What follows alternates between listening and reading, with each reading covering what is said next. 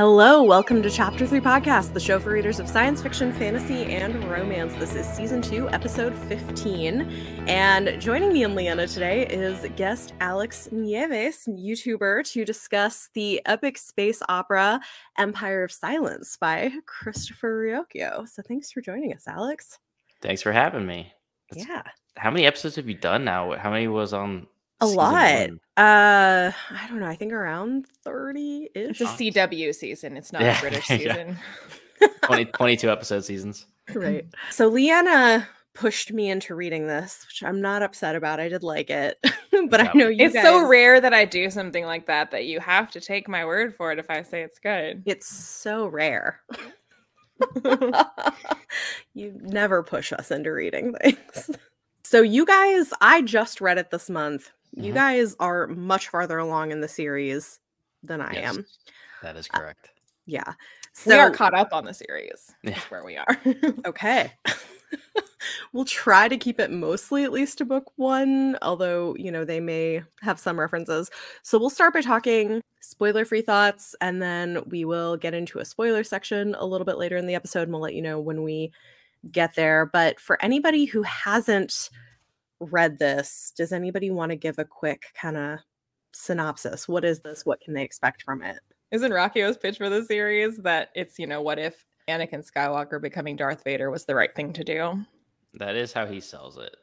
I don't think we're still quite there yet. I don't know. No. It's basically, it's if you've read, I don't know what book you directly want to compare it to, but you're introduced to Hadrian it's just Name of the Wind. It is kind of like Name of the Wind. Alex is kidding. He's never read Name of the Wind. This is sarcasm. According to people that hate this book, it's strictly because it's just Name of the Wind and it's repetitive and redundant of that, which makes no sense anyway.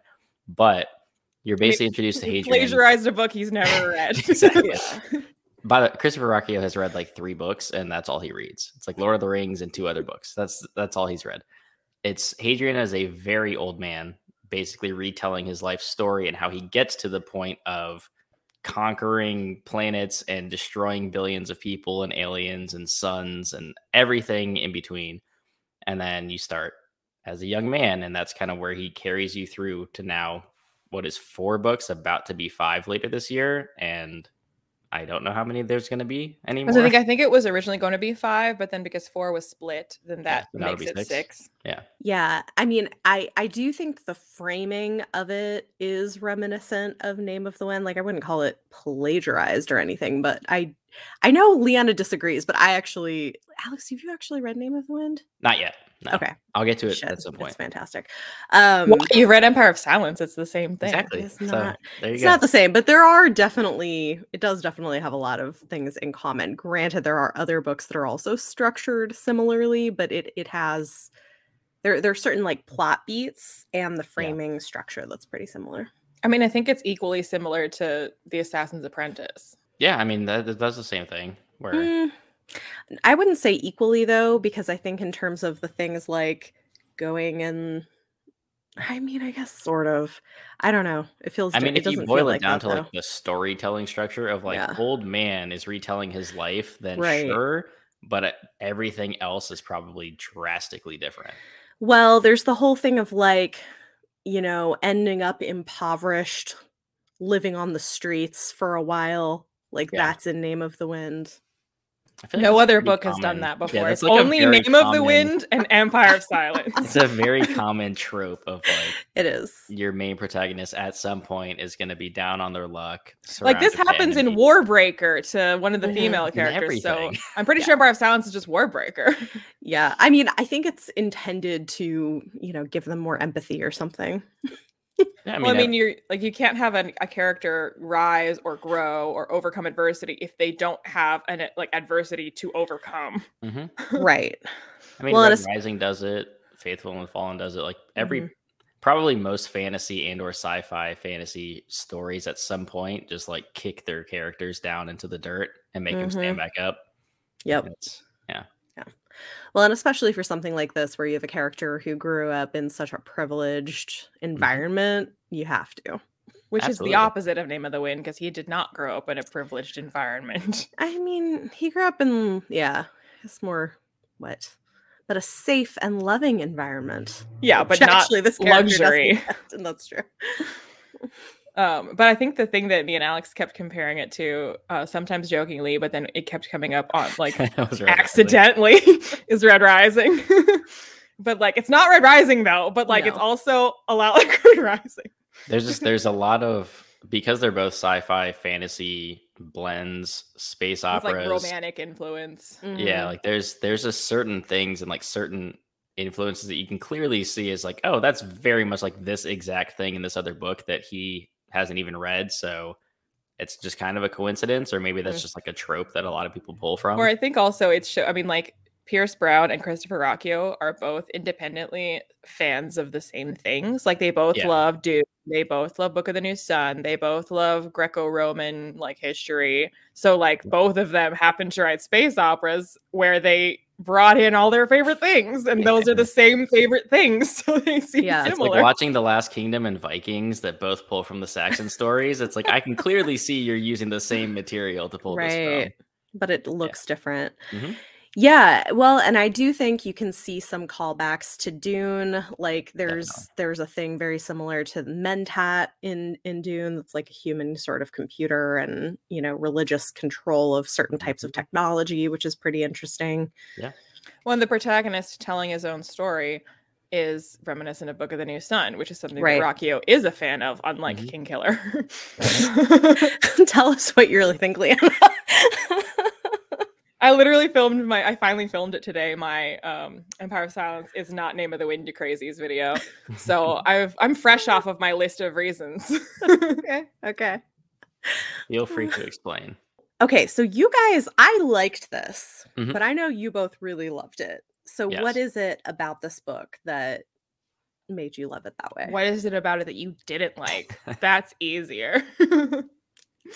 We'll get there. I mean, the list is honestly pretty long. It felt like this book sort of came out of nowhere for me, and that I hadn't seen a whole lot about it. And when I finally read it, I was just like, oh, it's actually just really good. Like, I'm liking this a lot.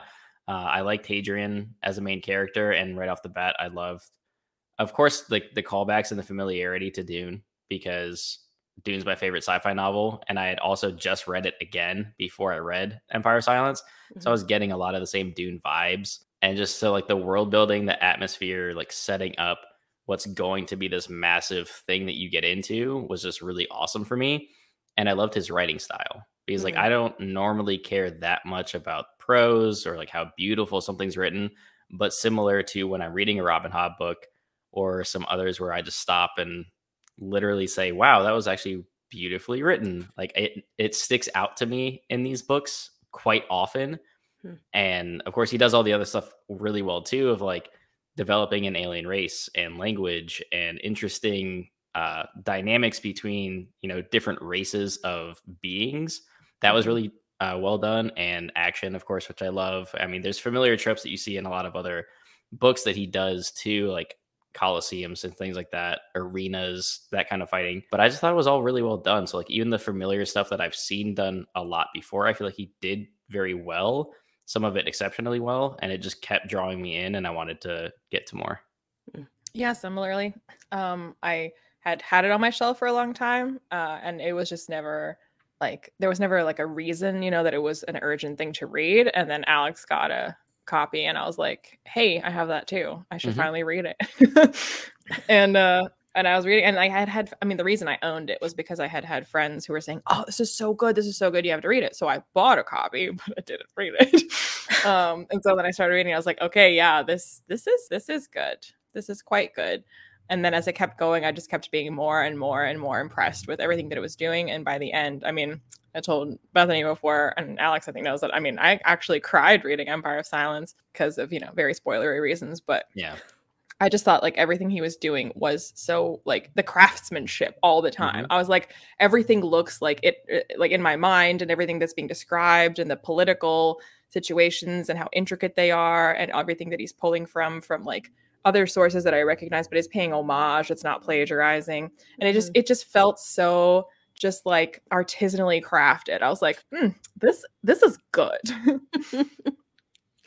Yeah, I will say I felt like the world building was really excellent, and I did like the way that he handled alien races and the language and cultural pieces of that. I thought all of that was really great. And there's, some intriguing mysteries about alien races that are a little spoilery that I'm curious to see kind of where that's going to take us in Read to future find out. books. Yeah, I mean, Right? that's one of the biggest surprises of the series, and also just one of the coolest aspects of it is learning so little about the Cielson at the Mhm. beginning and throughout Empire of Silence, and to where it's at now in Kingdoms of Death is just like Well, they're on the bonkers. cover.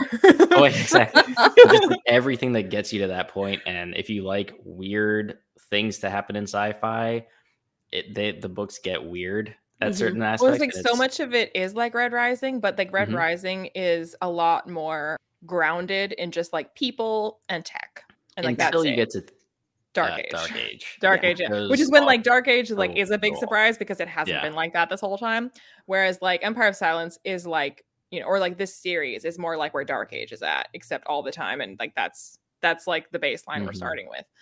So it was like seeing what if Red Rising had like aliens and weird space things. It wasn't just like, oh, we've got some high tech and we terraform some planets. It's like Mhm. that plus aliens. And so then like Mhm. the complex, like it's not like human politics is like less complicated now. It's not like, oh, well, humans have decided to become like a monolith and agree on everything, and now it's just us against aliens. Like, no, humans are against each other just as much as Yeah. ever, plus alien problems. So Mhm. it's just so complicated and it's wonderful. Yeah, and it's not just Yeah. the Cielson. Like you get introduced to a lot of different races, and they all have like fleshed out backgrounds and cultures and things like that, which is really awesome. And part of Hadrian's whole character of wanting to, at least in Empire of Silence, like wanting to become a scholiast, like that was what he wanted to do.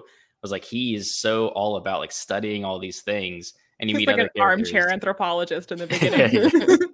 You meet these other characters that are just as interested as him and want to learn more about them, and you get to see a lot of, it's not just like Rockio took his time to actually develop them as characters, and because you're not going to get necessarily POVs, but like they're established enough that you understand like where they're coming from, and there's a whole lot of stuff that you learn throughout the series that it's not just surface level. They're not just there to like be a bad guy or something. Like there's Mhm. so much going on that's just there to uncover, and that's just really well done. Yeah. Even like the complexities of language that even in the 1st Mhm. book you begin to see, like it's like even from the beginning, from the way that Hadrian talks about wanting to study it, it's clear that it's complex, and then how what he thinks is a pretty thorough understanding of things gets challenged, and he realizes how little he actually knows Mhm. and Mhm. how little it gets shaken, his like confidence and his ability to like come in as the British Empire and talk to the natives. Yep. Like, uh-oh. Yeah. Turns out you don't know everything you thought you knew. Yeah, it's interesting because you mentioned Red Rising, and I would agree that I think that series is much more grounded in like the characters. And that is the piece where like I think the characters in this are good, but I some more than others. Yeah. But I definitely care a lot more about the characters in the Red Rising series. I really like the world building, and I really like the mysteries of what's happening and like the larger story of where this is going, but I'm a lot less invested in the characters. I think it's much so one I agree to an extent. It's like the focus of the stories, right? Because Red Rising is very much a human conflict throughout, Mhm. and Sun Eater very quickly becomes not about that, because when you're introduced to Hadrian and his family in this, which I thought they kind of left like parts of that too quickly, when you're Mm. introduced to like his home planet and his father and like all of the politics going on, and then you just kind of get like swept away to something else. Yeah. I thought they were going to spend a lot more time on that, so it almost immediately goes into like, nope, we're space opera now. Like we're not even going to focus on that. Like forget Right. about that. Yeah, I Let's think do you and other I stuff. talked about when we read Empire of Silence that like we were like paying attention to the politics of home and the Yeah. politics of the parents and being like, oh, this is setting up what's and we're gone. What? Yeah, No. exactly. Okay, so I can just like scratch those notes. That doesn't matter. Okay. Yeah. That's great. Yeah. I definitely agree, and I think Red Rising, you have a lot more. It's a more tight knit story, at least for a couple of books, until you get to Iron Gold, when it Mm. goes multi POV and you're in different places, so you can't focus. because you're following Darrow and like his direct group of people around him. Whereas Hadrian is really focused on Hadrian, and like you pick up a couple crewmates along the way, and then there's a few that are great, and there's a few that are just like that just went nowhere. Like forget about it, Cat. And there's just you end up getting more consistency. I think throughout the books as you grow with like certain people that are like mainstays of the story. But in Empire of Silence is very much Hadrian, and like one or two others that you might care about. So I definitely see that, and he spends a lot more time like establishing everything else around it, whereas Red Rising is just like we're on Mars, like just it's kind of like Earth. just go with it, because Red Rising very quickly abandons a lot of world building and just focuses on like battle and characters. And like once you get to like the Hunger Games part of it, it's just like we're in a field, we're fighting, like it's fine. Well, also I think the tension is very, very different in both series because of the tense in which they're told. That Darrow in present tense is on a personal revenge quest, whereas Hadrian in past tense is reflecting on his entire life. Whereas it's a really like your focus as the storyteller is different because like there's something visceral about the present tense 16-year-old Darrow being like revenge, and this will be mine. Versus Hadrian being like, back when I was so young and I thought I knew things. Yep. Yeah, I would agree. I do think that's one thing that's interesting is that Hadrian, he thinks that he really knows things, and he thinks that he is like down with the people who are poor and understands them and where they're coming from. And like you get the vibe that the author understands that, you know, his sort of the privilege of his youth is still influencing who he is and the options that are open to him. But he doesn't see that, which is interesting. Or Hadrian realized, I mean, if you mean the author as Rocchio or the author as old Hadrian, because old Hadrian as the author also realizes that. Yeah, I guess that. Back when I was young and dumb. Right. No, that's a good point for sure. And yeah, it's funny if you read The Lesser Devil, you get a lot of that too, because that's from Crispin's point of view, his brother, who I haven't read the other stories yet, but that's like the only novella that follows Crispin. And you get a lot of that same, like, he's so used to like his imperial family that when he goes elsewhere, he's just like, why are these peasants not obeying me? Like, you have a sheltered life, don't you, bud? Like we're like to continue the Red Rising comparison, I've said this before to both of you separately, that like Empire of Silence like is kind of like if Red Rising had aliens and if Darrow was a gold. Yep. Yeah. Like starting with that frame of mind instead of starting from the bottom. Yeah. Right. Which I probably like the starting from the bottom story. Well, Hadrian made it to the bottom eventually. Exactly. Kind of, yeah. You know, like Name of the Wind. Yes, like Name of the Wind. They throw him out of a ship and he wakes up in literal dirt. Yeah. Wait a second. That is wild. It is jarring. Especially when you think you're learning home politics and now you're in the dirt. Yeah, well, because like you have an idea. Well, right, because you're going along with him, having an idea about where his life is headed and like what may or may not happen, and then things just kind of take a hard turn, a massive detour. Yeah, yeah, a little bit. We're heading for our grand destiny. But hold on a second. Right, first. Right, yeah. Okay, so I guess the one other thing about there's like a few things. I mean, I mentioned, you know, like I wanted a little bit more from the characters. Well, are we moving into spoilers? Yeah. No. Before. Yeah. I guess. Carry on. Yeah, I guess we had a slight spoiler with the ship thing, but it's fine. It's pretty early in the book, and it might be good to know to not pay attention to home politics too much. Yeah. Don't be like us and be like, okay, that's this and that's this, and paying attention to Dad, and you're like, okay. Doesn't matter. Right. Very, very different book. That's how I felt when I started Rage of Dragons. I was like, oh, they're throwing out so many names of characters and blah, blah, blah. And then that's just like character introduction, death. Character introduction, death. I was like, I'm going to stop learning everything because everyone's dead. Just go with it. Yeah. Yeah. I think, you know, one of the things with this is the female characters aren't bad. Like I have read guys writing SFF where their female characters are bad. And like, Are you saying the science fiction writers don't understand women? I'm saying many of them do not all of them, but I'm always excited when I find one who has like It's excellent just female I don't know characters. if you ever saw like years ago when Scarlett Johansson was an SNL host, and they did this sketch that was like a trailer for the Black Widow movie, but it's obviously not the Black Widow movie we have now. It was like a rom-com where Oh, like no. all of the Avengers are like in the apartment with her and like getting the goss, and like the when they like throw up the end title, they're like, Marvel, we know women. Oh no. Marvel So that's is SFF. often not great at that either. But yeah, so it was interesting reading this because I was like, okay, like like there were moments where I was like, okay, there's like some level of insight that you have about like power dynamics and relationships between people, or like trying to have some level of nuance to the female characters, which I appreciate. So like Mhm. they weren't bad, but they were a little shallowly written, if that makes sense. Like But the I women think you weren't think, shallow. but you seem to think that about all characters except Hadrian, not just the women. You just think all characters around him are shallowly written. Yeah, I guess that is probably also accurate.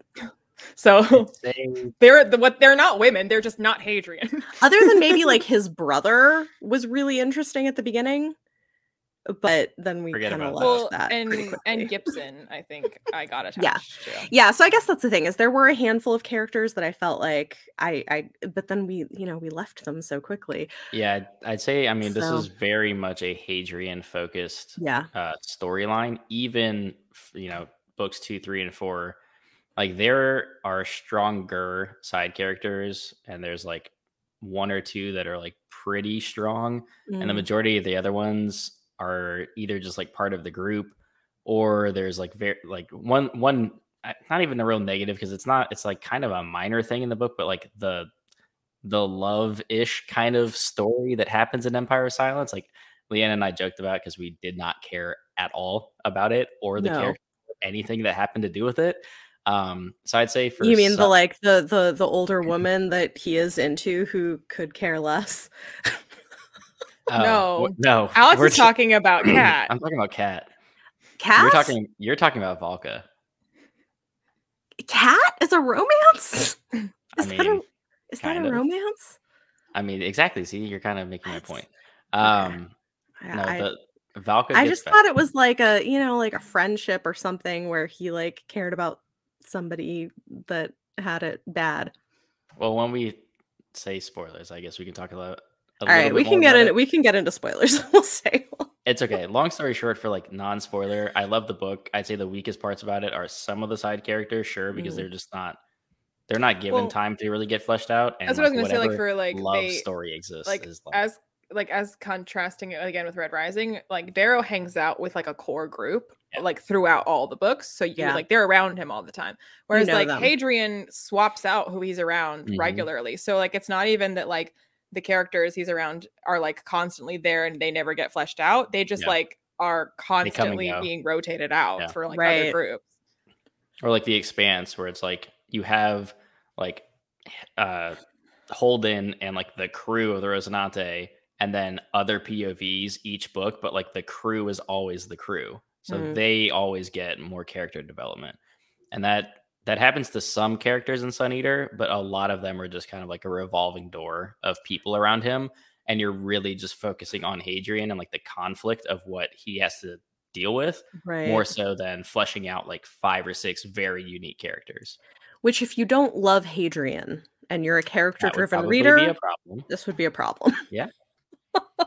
I will say that what's interesting though about his character is because, well, spoiler free, honestly, you can talk about like the way the time works in the world, where they have like standard years and people go in and out of fugue, and they basically freeze themselves for however many standard years. And like people are hundreds of years old. Yeah. And because he's A gold. Palatine, because he's Palatine, he can Mhm, live for a very, very long time. And like he can go into fugue, and like people will live and die, and he'll wake up kind of thing, because he could be in there forever. mhm, Um, because of that, and just how Rocky does a lot of time skips. Like you'll see mhm. it like as you read the books, a book will start and it will just be like 100 years later. Like there's like jarring time skips in some of these where it's hundreds of years have passed. Wow. And he actually matures a lot though. Mm. And there's even points in later books where he recalls like how stupid and immature he was as a younger man. And I actually noticed in some of them where like young Hadrian in Empire of Silence will make a decision to do something rash or hateful or something like that. And like 2-3 books from now, I'm just like, oh, like old Hadrian probably would have done this, but like he's acting differently because he's growing and he's Right. maturing. So like some of that you actually do get to see. And I feel like he's a very well-developed character overall because he actually is growing. It's not like he's 500 years old and he's still acting like a child, because that would be terrible. Yeah. So I think he's actually doing a good job of showing that he's actually learning from his past self, which is good. But That's the good to time hear. thing also contributes to the revolving door of side characters Yes. because they are like dead, and not because they got Right. killed in battle, Literally, but because yeah. like it's 100 years later 'Cause they're they just died. people. Yeah. Right. Yeah. Interesting. Well, that's good to hear, because that is a thing that I find more interesting when we get to see characters actually grow over time. So, okay, so let's move into spoiler territory. The brief love story that was Hadrian and Kat Wasn't there was some point where like someone asked us irrelevant. something about it, and you and I were both like, "Who?" Yes, we were literally We're asked. like, to oh report- yeah, her, yeah. We were like, weren't you just so heartbroken when Kat died? And I was like, who? Who's Kat? What? Why do I care? I mean, Not I at all. like no. I didn't even think of it as a romance. I was just like, oh, like But even as a friendship, kind of like, took him like under. when she dies though, like You don't- romance or not, like I Right. felt nothing. Wasn't it Nothing. literally supposed to be his love interest though? Because there was like a time skip though, and it was all of a sudden this girl that he was supposed to be with and caring about, and she was dying, and I was like, I I'm not guess. attached to her at all. though. Yeah, I read it No. as like they had been, significant others to each other, Okay. friends with benefits. I Whatever mean, they I can were. see that. I guess I just didn't think of it as like a big deal. Yeah, she died. Sucks. Yeah. Yeah. It's unfortunate. Well, and then is it Volca? The Volca, yeah, Volca? the one you were She, referring to. yeah. So like, I like Volca. I like her too. I like like her, I Volca. just don't like the relationship. but I don't really like their relationship because it sort of feels like this thing of he's like, wow, I'm really into you, and she's like, okay. Like, I don't know. I just, Well, it's I'm also like, I remember like not- because in Empire of Silence, this is another one of those like future Hadrian is Mhm. talking about how like, oh yeah, and this is like crazy to think this is when I first met Volca. We were like no one to each other. So Yeah. like, I mean, it is Yeah. partially the vibe that he's into her before she's into him, but also he's telling it from the future. So like he's Mhm. telling it as like right. this is a person that I am eventually into. So like I'm already like I can't not think of her that way when I'm telling you about her when the first time I met Yeah. her. Right. Even though But- she wants nothing to do with him for a lot of reasons and keep calling him a savage. I mean, honestly, she's not.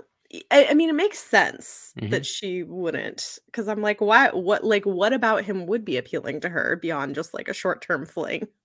Like at this point in his life. He looks like Hayden Christensen. Oh no, that is not in his favor either. He's a young Anakin.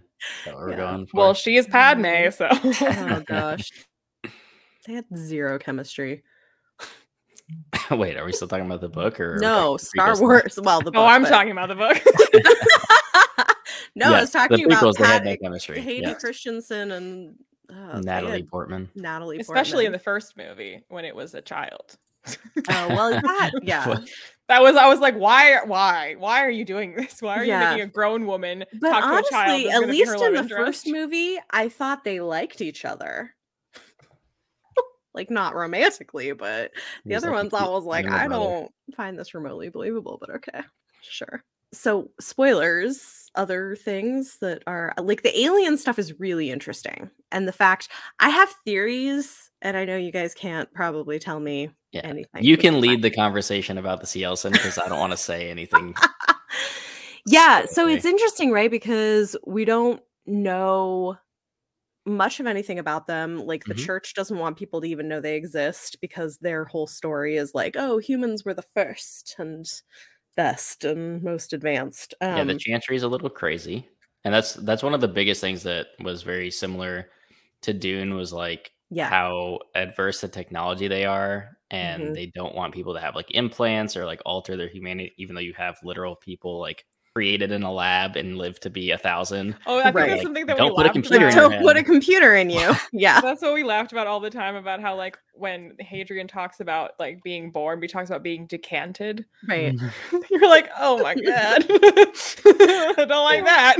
Literal Right. experiment babies. Like but, his mother was late to his birth. Yeah. but don't use tech because the Chantry is crazy religious people that don't like Yeah. technology. It's really interesting, but it's interesting too because when he does, when Hadrian goes to these ruins and they respond to him in ways they don't respond to anybody else, which I have to say makes me wonder about, I can't remember what the term for what he is as like nobility with like his DNA and stuff. Are you just talking about Palatine? him being Palatine? Yes. It makes me wonder if there's something about his being Palatine where maybe they like used some of the DNA from these aliens to make them live longer, and that's why the ruins are reacting to him the way that they are. Because I mean, in general, this book is interesting because it's a lot of this exploration of like, what does it actually mean to be human, and at what point are Mhm. you a created thing versus not, and that like the nuances of that are pretty Yeah. interesting. Yeah, for sure. I mean, he does a lot with that throughout the novels, honestly, like constantly. Because I feel like I think in Empire of Silence they did this a lot, where he sees other humans interact with like alien races, and they Mhm. kind of treat them like crap, and he's just like, oh yeah, that's a good reminder that we're just awful. Mhm. And he's like trying to be better, and I feel like Mhm. he learns a lot and gets better, but like even still some of his instinct is just like, aliens, like get away from me. Yeah. So I called him an armchair anthropologist for the Yeah. beginning, but he's also kind of a limousine liberal. When he's like when he thinks about those things, he's like, I'm better than other people because I realize that we're awful. Yeah. Oh, Yeah. he's so great. Well, there's interesting moments too where like I don't know, like one where he interacts with a homunculus who's like calls him brother, and he's like, what are you talking about? And Mhm. but like yet they're both genetically manipulated and grown in vats and not born naturally. So like, how Yeah. different are you really? And that's not the only time that happens. No. Honestly, like throughout the series, it's like kind of a recurring thing where like that topic comes up, where he like keeps seeing himself as like a person, and then people are just like, well, you're just like us, like you're a freak kind of thing. Mhm. So it's really interesting, honestly, because you see it from not just another Palatine, but other, like a homunculus is literally like grown in a lab, Yeah. and they see him as one of them. Like that's just kind of a cool concept, because it's like a constant reminder to him that he's not normal, and that play on like what is humanity, or like what makes a person, is very prevalent in a lot of sci-fi. Mhm. And this does it in an interesting way and doesn't make it boring, which I appreciate, because I've read like thought-provoking old classic sci-fi that makes it as boring as possible. But yeah, I feel like he's doing that very intelligently in this. Well, it's also just like a constant sense of, because he's not a pantser, like he's clearly planned, like he's telling the story like with an endpoint in mind. Obviously. So Yeah. like there's always this sense of, because I've been burned by enough series that were pantsed where like there's mysteries teased. The problem is the author also doesn't know what the mystery is. So then we get to the end and you're like, well, that was terrible because you didn't actually have a plan. You just were like, this is cool. I'll figure it out later. It's great to read something that is so baffling, but to like feel confident that there's a plan for this, that this isn't just like them throwing something out and being like, hope that plays well. I'll figure it out later. Because so far the stuff that has been, obviously there's like still a million questions, but like stuff that has been teased and somewhat explained, like those explanations they've also brought fresh questions, but like it has never been that was a lame explanation. And it wasn't also just sort of like paid forward to the next book where you're like, I still am not going to answer that because I still haven't figured out what I'm going to do with that. Right. Like it feels very much like a trickling of information in a very intentional way. I like reading books like these. Let the author take the wheel, and I trust you that you are guiding me where you're planning to, and that I can't wait to see where that is. Yeah. It's cool too how he literally structures the books to kind of play on that, because it's taking Hadrian literally hundreds of like standard years to get to places, because this is actually a space opera where it's massive and they're constantly traveling to other worlds. And it's a slow trickle of information, because you do start with Hadrian. I mean, he's retelling the story, but Hadrian on his home planet eventually has to get to Old Man Hadrian, who is basically whatever, like conquered the world and killed all the Sea Elson and everything else that he says, like right at the beginning of the book. Mm-hmm. And because like the time, it's not like A Song of Ice and Fire is something where you start questioning time at certain points, because you're like, well, these characters are like 10, like how are they supposed to get here? And then like time ends up being weird in a lot of books where like I feel like timelines just get thrown out the window in the sake of story. And then you're like, wait, it's only been 6 months. Like, how did all this happen already? It's been like 400 years. And you're just like, oh, that makes sense. Because they had to go all the way over there. They had to like cryogenically freeze themselves and then get unfrozen. And they're slowly learning so much. And basically what you think you know, like in Empire of Silence about the Sea Elson and the world is just like scratching the surface. Tip And of the as he iceberg. learns, it's really fun to learn more about it, because it actually feels like it's a slow burn process and it's built into the literal timing of like him discovering it. So I just feel like that was like really well done, I guess. Yeah. The timing is also just like an adjustment, like mentally, because like a time skip of 30 years between in another series, you'd be like, so we're talking about the next generation now? Yeah. Whereas here it's like, you know, okay, that's a normal thing to happen. And also within a book, when they're like, oh, you know, we're really close to that place. It'll only take us like 5 years in Fugue to get there. So like, let's pop over there. It's like 5 years. Yeah. I mean, compared to 30 is brief. Right. Like, trying to like think in but those space terms. time scales are different. Yeah. One thing I did appreciate about the choices he made for the world building that I just think is honestly, more authors should do this, because why not if you're writing speculative fiction? But while there is oppression and classism and stuff that happens, it's not about the same things. Like, it's structured differently. So there's not like racism in the same way. And there's not like homophobia because people are just like casually queer in the background. And so like I appreciate the fact that yes, there are oppressive systems and people who are being harmed by it, but it doesn't just mirror what our world is already doing. Yeah, again, too on the nose, one-to-one allegories. You're like, okay, I see what you're doing here. Right. Well, also because I think like when you're writing something in another world or another time, you have an opportunity to write some of that stuff out and explore things in different ways. And I think it's cool when people do that. Oh, for sure. That's why like it kind of goes back to Rockio just does a lot of things that are familiar, but he does them really well. Because he just seems to be a very good writer and has a grasp on like how to handle a lot of that. Because the dumb way to do it would be like, we just don't like aliens because they're different from us. We should build a wall around our solar system and keep them out. It would be like, right. Okay. Like, I clearly see what you're saying. Yeah. And I think showing like his interpretation or like his opinion on, I forget what the race of aliens was, but like there's one that they're typically used as like slaves. And like that moment when he sees like two normal humans or whatever that he thinks are going to, this is in Empire of Silence, right? I'm not making this up. Or was it in Howling Dark? I think it's in Howling Dark. Yeah. It's a very minor scene, but it's okay. It's basically just him looking at humanity, and like he sees two people like being nice to this like slave race. He's just like, oh, see, like humans are good. And then one of them just like beats the crap out of it. He's like, oh, and we're back to normal. Like humans suck. So it's just like that kind of moment. And he's seeing it, and like you're getting his perspective on it. And just it's not beating you over the head with it. It's like a small scene and then it's done. But like you can still see how untrustworthy some people are to these other races.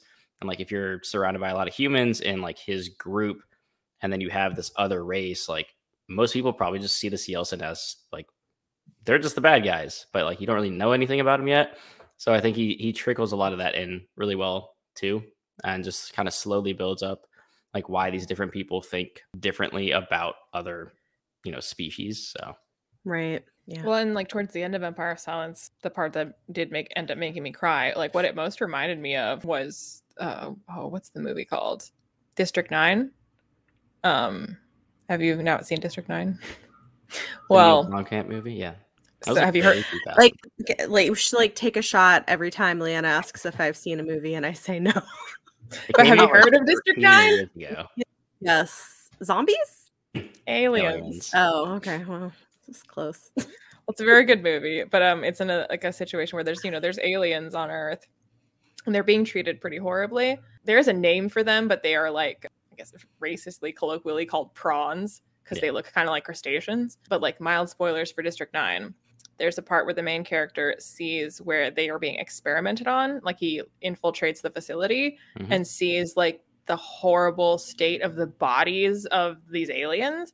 And it is like, it's horrifying. So like the part in Empire of Silence when Hadrian is party to them torturing the Cielsen, like I just kept picturing that part of District 9, only, you know, sub in Cielsen. Yeah. It was pretty horrifying.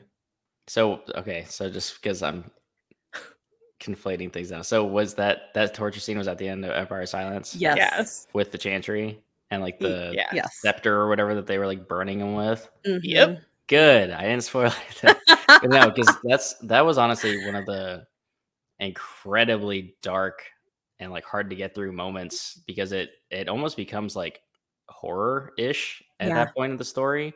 And it gets, I mean, there's some parts throughout like the other books where it kind of feels like a horror novel in different ways, but like that whole like torture sequence and him just kind of having to like loosely translate because like he can understand and like talk to it a little bit, and it's like that whole scene was just. Well, I think it's another example of like where we've said like he's done things that other authors have done, and he's taken issues that like you could handle in a really like simplistic way.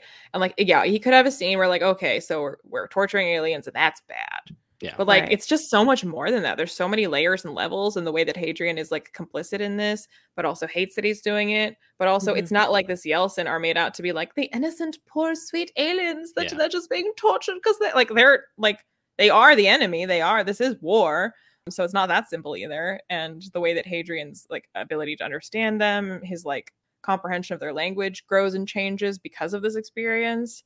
And his questioning like what they do and do not have the right to do. And like he hates everyone who's complicit in it, but like he's complicit in it as well. So like he's part of the system. Like how much can he hate anybody that's participating in this when he's doing it too? I feel like I need to reread it just for that like sequence. Yeah. So good. Which I mean is I think is, you know, real for anybody who is part of a ruling class where, you know, like what do you do with that? You can't escape to some extent being complicit in a system that is harming other people. How do you come to terms with that, and what do you do? But also, I mean, again, it's not made where it's like simple, where we're like, well, it's wrong to torture them and it should never be done, and they're perfect and wonderful and innocent and we're being bad. Like there's like arguably necessity. Like this is war and we need this information. Maybe. Although, but like the fact that they were there on a religious pilgrimage makes it pretty horrifying, honestly, because I'm not defending it. I'm just saying like he makes it complicated where you're not just like, I mean, I guess and innocent. Like I don't know. I mean, I guess for me reading it, I did feel sort of like it felt like a war crime because they were sort of civilians. Like they were there on a religious pilgrimage. They weren't there as soldiers. And so it does feel really messed up. Yeah, I'm not saying that it's not messed up. I'm just saying that like it's complicated because of like what else the Cielsen are doing. And like if you're desperate to try to defeat them any way you can, then are you going to sacrifice your entire race because doing a war crime on this like one innocent one? Like, you know, those are the questions that this leadership is asking. And like they have clearly decided that you're not asking them, which is the problem. It's like like if it were our world, it'd be like violating the Geneva Convention, which I mean we see that happening in our world now, like with Russia, and I don't know, it's awful. Yeah, it is. Yeah. At least the Cielsen are like 8 foot tall, like killing machines with giant claws. Yeah, that's something. I know. Yeah. Also just makes you kind of feel like the Chantry is just kind of full of shit, right? Because they are clearly like the manipulative, like religious body that kind of like is overbearing on most of society. Yeah. And that's very evident in this novel that they're just kind of like crazy religious people and control with an iron fist. Right. But I was like their power over the government too, and it has that kind of Big Brother feel at times about like everything that they've got their nose in, everything that they know all the time. For sure. Well, I do think it's interesting, this idea of using religion as a way of controlling people's access to information or stopping people from asking questions that are uncomfortable. Because I think in smaller ways, that is a thing that really happens. Yeah. Well, I mean, that's why I think it is so fascinating that Christopher Ruocchio is a devout Catholic, because the most similar real world like version of the Chantry and how it's controlled people and controlled information is the Catholic Church. So like, Yeah. That's why he made it so convincing. Yeah, well, but it's interesting, right? Because you do see in small ways genuine faith from specific characters. And so it's interesting because it does seem to be a separation between the institution of the Chantry as a religious organization versus individual spirituality. But there are actual Catholics also in the story. Are there? Yeah. As distinct from the Chantry. Interesting. Yeah, there's again, if you read Lesser Devil, you'll get a taste of that too. Really interesting. But what's also like, so how Rocky is a devout Catholic but can write it in this way reminds me a lot of, just side tangent, of Brian Lee Durfee being an ex-Mormon and also writing in his, fantasy story, just, religious people abusing religion for power and wealth and kind of controlling people. Like, he does that great in those books, just from the same sort of like religious background of like, I know how they do this. Like, I'm going to put it in the story. And it's pretty crazy. I've been meaning to read his books at some point because I find that very compelling, probably because of my own background. Yeah. So, It's one of the things that sticks out in both of these series is like something that he did very well and not too on the nose or just like comically evil, where it's just like, oh my God, like this mustache twirling villain is just like, there is literally nothing that is comically evil in any of, nothing really comical at all in Sun Eater, other than people there's pointing not out a lot of comedy. Other than people pointing out how melodramatic Hadrian is and him saying, yes, I have always that been is this funny way. Because they do that in every single book and it's always It's funny. always funny. It's never not funny every time it happens. Like, is he always like this? Yes, he is literally always like this. They'll be in the middle of a fight and they'll be like, why are you always so dramatic? He's just like, ask anyone that knows me. I'm always this way. Like, yeah. Good old Hadrian. Oh, man. Well, we are getting close to time. Any final thoughts or things you want to bring up about the book? Very well written. Lots of good action, characters, world building. Strong alien races that are super cool and mysterious. Well, strong both physically and in terms of being well written. I chose my words wisely. Book one it's definitely slower and there's not a ton of action. There's a lot more in the other books, but it also gets a lot weirder and bigger in all very, it very gets to good being ways. Dark Age much faster. Yes. Howling Dark you'll start to hit like huge, like what just happened moments, which are awesome. And I don't know, the series really has grown a lot since Empire of Silence, but this one as like an entry to a series kind of blew me away because I was like, I didn't expect this, like the beginning of a series to be this strong, especially knowing that this was like his first book. Like, I'm sure he's written other stuff, but people said, this is the weak one. So I was like, okay, so, I'll give it some grace. And then I was like, this was so good. I'm crying. That was 5 stars. What do you mean this is the weak one? I was very pleasantly surprised at how much I enjoyed it. Like, it was truly like, I mean, comparing it to other book ones that I could look at on my shelves, it's one of the standouts because like Red Rising compared to Dark Age, I mean, if you think about like where the author was when they wrote Red Rising versus Dark Age, or where Rockio probably was when he started Empire of Silence to where he's at now, it's I don't know. This book one is just so much stronger than a lot of other series. It's I just think in general, the Sun Eater is very consistent in its quality. It is. Like, I think personally, the newest one is the weakest one, but that's only because, or I think it's only because it was split. Book 4 was split. And it does feel to me like the first half of something. But I knew that going into it. And so I forgive that because I'm like, that this makes it not quite as good as a thing by itself as the others have been because it feels incomplete. But I also feel like if this was the first half of a book, it's just as good as the first halves of the other books. It just feels like only the first half.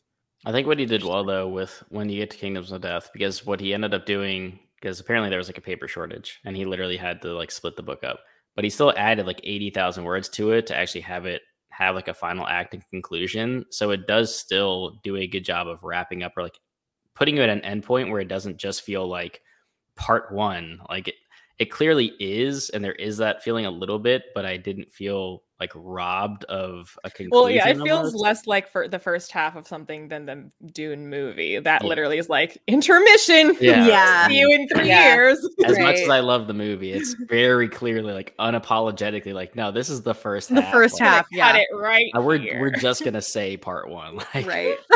and also add a line of like this, we've only begun or whatever. Like it's very Right. much just like, yeah, guys, this is half of it. Well, this But is, no, I feel like Kingdoms of Death it ends sort of the way that like the extended editions of Lord of the Rings movies do, where they have the midpoint where they like Yeah.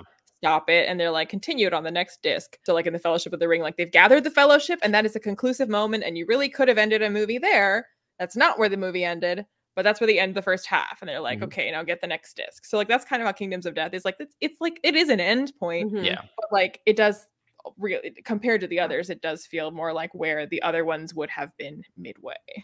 yeah. Like I guess one of the last points for me, because I don't rate books this way, but I know people that do, where they say like 9.7 out of 10 or whatever. The only time that I said that in chat for these books was if I rated them this way, it would be like a 9.6 or like a 9.7 and then like a 9.8, 9, and 10 for like Demon in White is my favorite, and it's like a 10. And then it's like Howling Dark was like a 9.9. Like Kingdoms of Death is like a 9.7, and this would be like a 9.6. Like that's how consistent they are and how close they would be, where they're all like 5-star books, but they're like kind of tiers within that. Whereas some other series, like certain books just completely fall off a cliff for me. Mhm. This is very much like, no, like here's the floor and then the ceiling is like up here. So Yeah. it's pretty great. I think probably because of Leanna, I went into this with like very high expectations, which may have been a little bit to its detriment. So I did still really like it. For me, like I ended up landing on 4 stars for this one, but I still really liked, I mean, obviously liked a lot Yeah. about it and want to continue with the series. Parts of it dragged a bit That's also. fair. So It but, definitely is one of the slower ones. Yeah. But I mean, for a debut from a guy who was in his early 20s when it came out, like For being the weak one. it's impressive. Yeah. I think it's definitely one of those series where it's like, if this is the weak point, then and you enjoyed it, then Yeah. you should be good to go, because they honestly only get better. Kingdoms They of Death definitely get bigger. Yeah, like I Kingdoms of don't Death mean again, like in length, I mean like in scope. oh, way bigger. Yeah. Like it is a full-on space opera. Like they are traveling all over the place. Exciting. All right. I think there's a lot to like here, and hopefully people, if they haven't read it yet, will go and check it out. And I'm excited to continue with the series. Because it is still not very widely read. Like, yeah, this is still a tiny. Well, I hadn't really heard about it much until you guys picked it up. So, but it really should have a wider readership. It's good. For sure. Yeah. So we're going to move into On My Radar, where we'll share recent or upcoming book releases in sci-fi, fantasy, and romance we're excited about. But first, if you enjoy the podcast, we'd appreciate if you take a moment to rate and review us so we can continue to reach more listeners. And if you are interested in getting early access to episodes, as well as exclusive bonus content with every episode, consider supporting us on Patreon. Huge thanks to all of our supporting patrons, including our world-expanding patrons, Trina and Sarah. You all make what we do possible. Thank you. And we'll move into the books. The books for today's episode will be primarily released between May 3rd and May 16th, 2022, with the exception of any guest recommendations. Could be anywhere kind of around there. I don't know if anybody else has anything they want to share. I have a few. Yeah. Because I reminded you this time. I literally Googled like right before I hopped on. I was like, oh, what's coming out soon? I will be less prepared for this segment simply because the one that I was looking forward to just came out, like, I don't know, Hunger of the Gods, which I just got like yesterday. So it doesn't really count. Well, I mean, you can still talk about it. That's fine. Let's yeah, which the cover for that is, those covers are striking. Love them. By John Gwynne. Yeah. So May 3rd, I've got 2. One is The Hacienda by Isabel Cañas. I'm really excited about this. I feel like it's going to be good. It's being pitched as Mexican Gothic meets Rebecca. It's a debut supernatural suspense novel set in the aftermath of the Mexican War of Independence about a remote house, a sinister haunting, and the woman pulled into their clutches. And I don't know whose clutch is. It's a little confusing, but the cover looks great, and I feel like there's a lot of buzz around this one, so I'm hoping it's going to be really good. And then also coming out May 3rd is Book Lovers by Emily Henry, and I'll be honest, this is the first book by her that I'm thinking of actually reading, because the other ones like just haven't been interesting to me, or like haven't appealed to me, although I know people really love them. This one is a romance. It's rivals to lovers with a literary agent and a brooding editor, and it looks like it could be fun. I have a thing for once. Yes. Bravely by Maggie Stiefvater is a Merida, like Disney's Merida book, but I have like utterly and entirely ignored all of the like Disney novels. But Maggie Stiefvater is an author that I quite like. So, and Merida is a movie or Brave is a movie that I quite like. And I was like, okay, this one though, I'm interested. So yeah, Maggie Stiefvater is the author of The Raven Cycle and other stuff. Oh, Scorpio Races. And I feel like, I mean, she does like a lot of sort of like whimsical, earthy magic type stuff. Yeah. And that's kind of how Brave is. So I can see this going. Yeah. I hope it does. I could see it potentially being good. Anyway, I didn't say that comes out May 3rd. Awesome. May 10th, we're getting a sequel, Misrule by Heather Walter, which is the sequel to Malice. It's kind of a Sleeping Beauty retelling, but where the princess falls in love with the evil sorceress, who's maybe less I evil read that and more John like... Gwynne book, and I promise that's not what it was about. I was about to say, Malice is a very different story in my mind. Not that Malice. This is a different one. Yeah. But I really liked it, and I really liked the ending of this one, Malice by Heather Walter. And so I'm excited to see, because it's kind of an explosive ending, and I'm curious to see how she's going to wrap up the duology. And then also coming out May 10th is Siren Queen by Niveau, which I'm reading an early copy of right now, and it's really interesting. It's set in an alternate history, kind of golden age of Hollywood, following a girl who is like a Chinese girl who's the daughter of immigrants who wants to be on screen, but it sort of literalizes the predatory practices of early Hollywood studios in ways that involve like magic and monsters and stuff. So it's really interesting, and Nivo's writing is really pretty beautiful. So far I'm liking that. So the last one is May 12th, Nate Plus One by Kevin Van Wy. I read an arc of this one. It is a YA rom-com that's actually a romance, which is why I bring it up, because I feel like most YA romances are really just contemporaries with like a romantic plot. This one is not. It's actually a romance with two kind of best friends who end up together, and part of it is set in South Africa, which is really interesting, and I just thought it was really good. So if that is something you're looking for, and you want something that is actually a YA romance and not just a contemporary coming of age story that has a little bit of a romantic subplot, maybe check it out. All of those will be linked in the show notes or in the video description if you're watching us on YouTube, if you're interested in checking them out. Again, this has been Chapter 3 Podcast, and we're your hosts, Bethany and Leanna. You can follow us on Twitter, Instagram, and TikTok at Chapter 3 Podcast, and you can also find us on our individual YouTube channels, as well as Alex's, which will all be linked in the show notes or in the video description if you're watching us on YouTube. The next episode will be available in 2 weeks. I will be back with Izzy talking something romance related, which should be fun.